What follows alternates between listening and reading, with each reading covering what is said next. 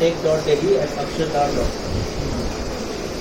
तो हम आपको एक आध दिन का आप समय दीजिए, हम आपको डॉक्यूमेंट भेज देंगे, है ना। उसके बाद अगर आपको कोई उसमें सवाल रहेंगे तो हम आ जाएंगे दोबारा आपको। अगर हमें लगेगा कि हमें यानी अक्षरधाम से ही शुरू करनी है, हिंदी शुरू करनी है, हाँ तो हम केवल हिंदी कंटिन्यू करेंगे। जी जी, नो गुजराती नो इंग्लिश, क्योंकि हिंदी प्रांत हमारे वक्त यहाँ कंट्रोल है, ठीक है, गुजराती यहाँ कंट्रोल है, ठीक है, अंग्रेजी पर देश में। हाँ ठीक है, तो हिंदी कंटेंट हम आपको प्रोवाइड यहाँ से कर सकते हैं। ठीक है, फिर वो अथॉरिटी हम पहले एक बार पूछ कर और हम डिस्कशन करके ठीक है, आप डिस्कस कर लीजिए और मैं आपसे संपर्क में बना रहूँगा कॉल पे। तो कुछ ऐसे सवाल ईमेल में आप एक काम कर सकते हैं, जैसे एक टेम्परेरी बना सकते हैं कुछ, जिसमें हमारी जो दी गई हिंदी चैनल है भगवद गीता के लेक्चर, और 4-5-10 लेक्चर तक ना ये ऑडियो इसमें से आप एक बार वो कंफर्म कर लो कौन सा है, आप एक बार बता दो कि ये वाला वही डालना, बस यही इसमें से जो शुरुआत की 6 लेक्चर होते हैं, उसमें से आप बनाकर थोड़ा अपनी तरफ से बनाइए। तो मैं जब कमेटी को बताऊँ सारे सांसदों को, बड़े सांसदों को, ऐसा ऐसा होगा, और ऐसे लोग के बाद में मोबाइल से कैसे देखेंगे, लोग कंप्यूटर में कैसे देखेंगे, वो तो उनको बताना पड़ेगा, क्योंकि पहली बार वो देख रहे होंगे, और कई जो टेक्निकल नंबर्स भी होंगे उनको भी बताएंगे। वो कहेंगे ना ये ठीक है और वेल नोन है, ये अच्छा रहेगा, सबको समझने में आसानी रहेगी और तुरंत एक्सेसिबल है, और ऑडियंस में बात तो ठीक है, तुरंत हम उसके बाद में आप कैसा रिस्पॉन्स। और अभी जब हम ये बनाएंगे ना तो हम इसको अपने प्लेटफॉर्म पे ही रखेंगे, हम कहीं डिस्ट्रीब्यूट नहीं करेंगे, अपने पास ही रखेंगे। और जब आपका प्रॉपर पेपर वर्क हो जाएगा, परमिशन आ जाएगा, उसके बाद और बाकी तो मैं एक बार आपको दोनों चीज़ें भेज दूँगा, तो फिर मैं एक बार आपसे बात करूँगा, ठीक है ना। हाँ, वो तो अभी एक डेमो को हम अपने नाम से ही बना लेंगे ना, हमें सिर्फ इनको दिखाना है कि हाउ दैट डेमो एक लिंक दे देंगे, ताकि जब उस पर क्लिक करेंगे तो वो उधर ही पेज पे जाएंगे तो उसको सारी एप्लीकेशन भी हो जाएगी, एप्लीकेशन में भी देते हैं, तो आप उधर में देखता होंगे। एप्लीकेशन में वो डायरेक्ट कर सकते हैं। हाँ, कोई एप्लीकेशन डाउनलोड करने की ज़रूरत नहीं है, आपको वेबसाइट में लॉगिन करने की ज़रूरत नहीं है। करें तो बहुत अच्छा है, हमें आपके बारे में ज़्यादा पता चलेगा, अगर नहीं भी करें तो कंटेंट कंज्यूम कर सकते हो, ठीक है। चलिए फिर, कोई स्वामी धन्यवाद समय देने के लिए, बहुत अच्छा लगा आपको, अच्छा हुआ।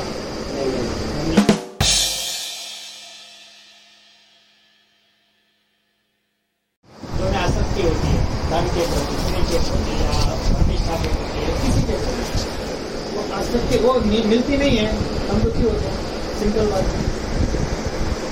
और वो मिलती है तो आनंद होता है, और वो सच्चा आनंद नहीं है। हम भौतिक आनंद तो सच्चा आनंद मानते हैं, और वो चली गई तो दुखी हो जाते हैं। चित्त प्रत्येक की भाषा क्या है? भगवान कृष्ण ने अर्जुन को यही सिखाया है। भगवान कृष्ण ने अर्जुन को युद्ध मैदान में ज्ञान दिया, बोला घर के अंदर नहीं, मंदिर में नहीं, युद्ध मैदान में। क्योंकि आने वाले जगत के अंदर प्रत्येक व्यक्ति अर्जुन है, जिसको भगवान की शरण लेनी है, भगवान के आदेश अनुसार को अपना जीवन बनाना है, तब वो चित्त प्रज्ञ बनेगा। यानी मान अपमान में, सुख और दुख में, हानि और नुकसान में स्थिर रहेगा। अभी स्थिर नहीं रह सकता आदमी, कुछ परसेंटेज कम है तो युवान आत्महत्या कर लेता है, स्थिरता खो बैठता है। घर के अंदर पति ने कुछ बोल दिया तो पत्नी आत्महत्या कर ली, तो उसको मन में डिस्टर्ब हो जाते हैं। डिस्टर्ब क्यों होते हैं? वासना है और अहंकार है अंदर। तो ये सभी जो अंदर दोष पड़े ना, तो मुक्ति के लिए ही हम सत्संग करते हैं, दूसरी कोई चीज़ नहीं है। दूसरी कोई चीज़ हमें इस दोषों से मुक्ति नहीं दिला सकती, सिवा के सत्संग। इसलिए सत्संग करते हैं। अब्दुल कलाम जी जब आए थे ना उस गार्डन के लिए अच्छे काम कर, उनको प्रमुख स्वामी महाराज के साथ इतना प्रेम हो गया, जो गुरु जी प्रमुख स्वामी महाराज ने आश्रम बनाया, कि प्रमुख स्वामी महाराज गुजराती पढ़े हुए, वो उसको हिंदी में टूटी फूटी बोलते हैं, तो अंग्रेजी कहाँ जाए। कलाम साहब अंग्रेजी के साथ कुछ बोलते नहीं है। उन दोनों का प्रेम इतना बढ़ गया, पता नहीं कैसे हो गया। हृदय हृदय की मुलाकात है, वो तो मुसलमान है, तो हिंदू धर्म में नहीं कहा है, साइंटिस्ट है, तो श्रद्धा वाले हैं, वो तो तोड़ के चेक करते सब आदमी स्वीकार करते, उनको स्वामी जी का स्वीकार हुआ। प्रमुख स्वामी महाराज के नेतृत्व के नीचे मुझे काम करना है। स्वामी ने बहुत अच्छा काम किया, नाम बना, ये बना। बाद में अब्दुल कलाम को जो अनुभव हुआ ना, दिव्य अनुभव हुआ स्वामी जी के सानिध्य में। ऐसे संत जो होते हैं ना, उनके सानिध्य में ही एक दिव्य अनुभव होता है भगवान।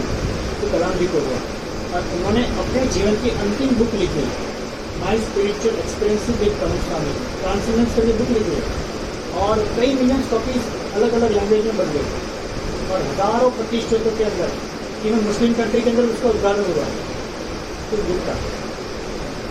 यानी कि देखो, आध्यात्मिक अनुभव जैसी चीज एक शुद्ध हृदय वाले व्यक्ति के कलाम में उनको भी अनुभव हुआ और उसका आनंद भी ऐसा ही था। Pramukh Swami Maharaj is my ultimate teacher, ऐसा उन्होंने बुक में लिखा है। सारी चीज़ें मुझे मिल गई, सब कुछ बाकी नहीं है। तो प्रत्येक व्यक्ति ये चीज़ प्राप्त कर सकता है। उसको योग्य गुरु मिल जाए, मार्गदर्शन के अनुसार उसका जीवन चलना शुरू हो जाए, तो संसार चलाते चलाते सब कर सकते हैं। ऐसा अगर हाँ, केवल संसार चलाना इस मनुष्य जन्म का ध्येय नहीं है, ये ध्यान रखना है। तो पशु भी चलाते हैं, जन्म लेते, बच्चे करते, खाना पीना मौज, वो भी मर जाते हैं।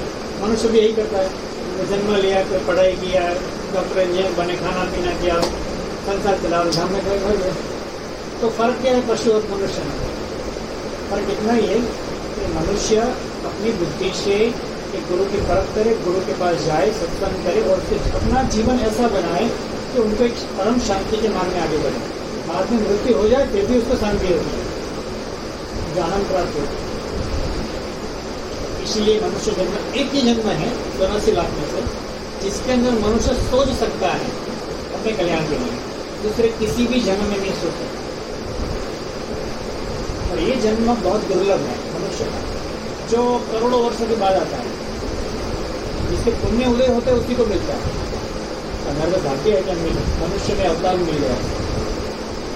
तो इस अवतार में 50, 60, 70, 80 साल की आयु है, उसी में हमें हमारा काम कर लेना है, हमारे कल्याण का काम। हम चले जाएंगे तो कोई हमारी बीवी, हमारा बच्चा, हमारा भाई भाभी, कोई हमारे साथ में नहीं आने वाला, साथ में देने वाला। हम जहाँ जाएंगे वहाँ साथ में कोई नहीं आने वाला। तो वो जाएंगे तो हम भी साथ में नहीं जा सकेंगे। भले यहाँ पर हमारे प्रेम है, वो लौकिक प्रेम है, मगर मृत्यु के बाद कोई लौकिक भाव ऊपर नहीं जाता, सब अपने अपने स्थान पर एक अपने कर्म जाते हैं और भगवान बैठे हैं। तो भगवान के पास जाना है तो अभी से क्यों भगवान को आप पकड़ लें? संसार चलाओ, हमारे गृहस्थी भक्त होते हैं, संसार सब चलाते हैं, बंधन नहीं करते। बंधन का मतलब दुखी नहीं होते। जब भी कुछ नुकसान हो गया, कुछ उल्टा सुल्टा हो गया तो झगड़ा नहीं हो जाता, स्थिर रहते, भगवान की इच्छा से जो हुआ चलो सुल जाते हैं, दुखी नहीं होते। इसका मतलब तो स्थिरता प्राप्ति होगी, ज्ञान की स्थिति होगी। ये चीज़ें सत्संग से उन्हें प्राप्त हुई। नहीं तो कई बच्चे घर में कुछ मृत्यु हो गई तो रो के इतने परेशान हो जाते, बाकी सब उसकी प्रवृत्ति बंद हो जाती, माइंड डिस्टर्ब हो जाता है। तो ऐसा नहीं करना है, क्योंकि यहाँ आने वाले सबकी मृत्यु निश्चित है। उनका काल आ गया घर में तो वो चले गए, चलो अभी प्रार्थना कर लेते, सत्संग कर लेते, अब आगे की जिंदगी आगे बखार हो कर लेते। तो ज्ञान कहाँ से आता है? तो सांख्य ज्ञान होता है जो इससे मिलता है सत्संग से। तो सभी परिस्थितियों में हम सुखी रहकर, स्थिर रहकर और आनंद ले सकते हैं। ऐसा ही सत्संग का प्रभाव है, क्योंकि भगवान उसमें विराजमान है। भगवान का अल्टीमेट चीज ये हमारी एक पृथ्वी नहीं है, ऐसी अनंत पृथ्वी है, ब्रह्मांड है पूरा। इस ब्रह्मांड में अनंत गैलेक्सियाँ है। आपने स्पेस साइंस देखा होगा, एक गैलेक्सी को यहाँ से यहाँ पार करना हो ना तो बिलियंस बिलियंस ऑफ बिलियंस प्रकाश वर्ष लगते हैं। एक ब्रह्मांड की एक गैलेक्सी, ब्रह्मांड को तो पार कहाँ है? ऐसे अनंत ब्रह्मांड को संचालन करने वाले भगवान है, और वो भगवान को प्राप्त करना है हमें, वो भगवान का सत्संग करना है जो अल्टीमेट है। दुनिया के सारे लोग मिल जाए ना, वो भी वायरस के समान है, सब मिल जाए भगवान के आगे। उनकी शक्ति क्या है? तो एक कोरोना भगवान ने रख दिया, एक कोरोना भगवान ने रख दिया, इसकी ताकत क्या कर सकते हैं? सब लोग बदल हो गए, साइंटिस्ट हो या कोई भी हो, 2 साल तक सबको हिला है भगवान ने। सबको पहचान करवाई कि भगवान है, भगवान, सब लोग भगवान में लगे। इसलिए सुख में भी भगवान स्मृति करो, दुख में भी भगवान की स्मृति करो, दोनों में, यानी कि हमेशा भगवान को याद करो। दिन में जैसे एक भाग हमारा होता है कि स्नान करना, खाना पीना, ऐसा होता है ना, रोज का होता है, जैसे एक भाग भगवान का रखेंगे। तो सुबह उठ कर भगवान को पूजा करो, शाम के सोते हुए भगवान को याद करो, दिन में भोजन के समय भगवान को भोग लगाओ, याद करो। तो भगवान को 4-5 बार याद कर लिया आपने, बस भगवान आपके साथ, उनका नाम ले लिया। जैसे हम स्वामी नारायण नाम लेते हैं, अब अपनी तरह से जो भगवान मानते हो नाम लेते, भगवान एक ही है, किसी भी नाम से आप आपको श्रद्धा हो ना, उस नाम से भगवान आ जाएंगे।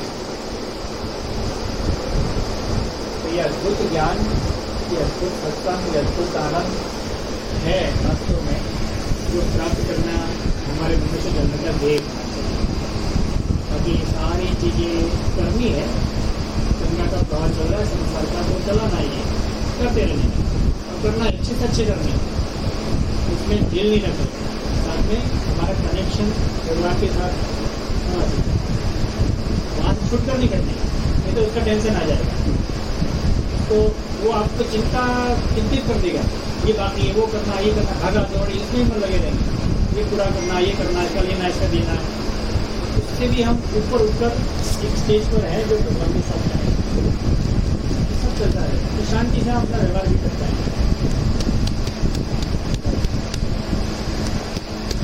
भगवान को प्रार्थना करते हैं, आप तीनों यहाँ पर है, आप तीनों का भी इस प्रकार से इस मार्ग के अंदर भी आपको भगवान की भावना पसंद करे, तो आपको भी इस मार्ग में जुड़ने के लिए भगवान देना, परिवार को भी आप उसी प्रेरणा दें, उसको भी इस मार्ग में आगे बढ़े, अपना संसार व्यवहार की संतानता से आप प्रसार करें। समय आने पर बड़ी रात्रि में आया हूँ, और 4 दिन को हमारा प्रोग्राम है शनिवार के दिन, तो अगर परिवार के साथ आना हो तो शाम को 7 बजे है, तो 1-1.5-2 घंटा होगा, 2 घंटा जब भोजन भी भोजन लेकर पूरा परिवार जाए, तो बड़ा अच्छा सत्संग सुनने को मिलेगा। इन्विटेशन में आपको दे देता हूँ, हमने बनाया है।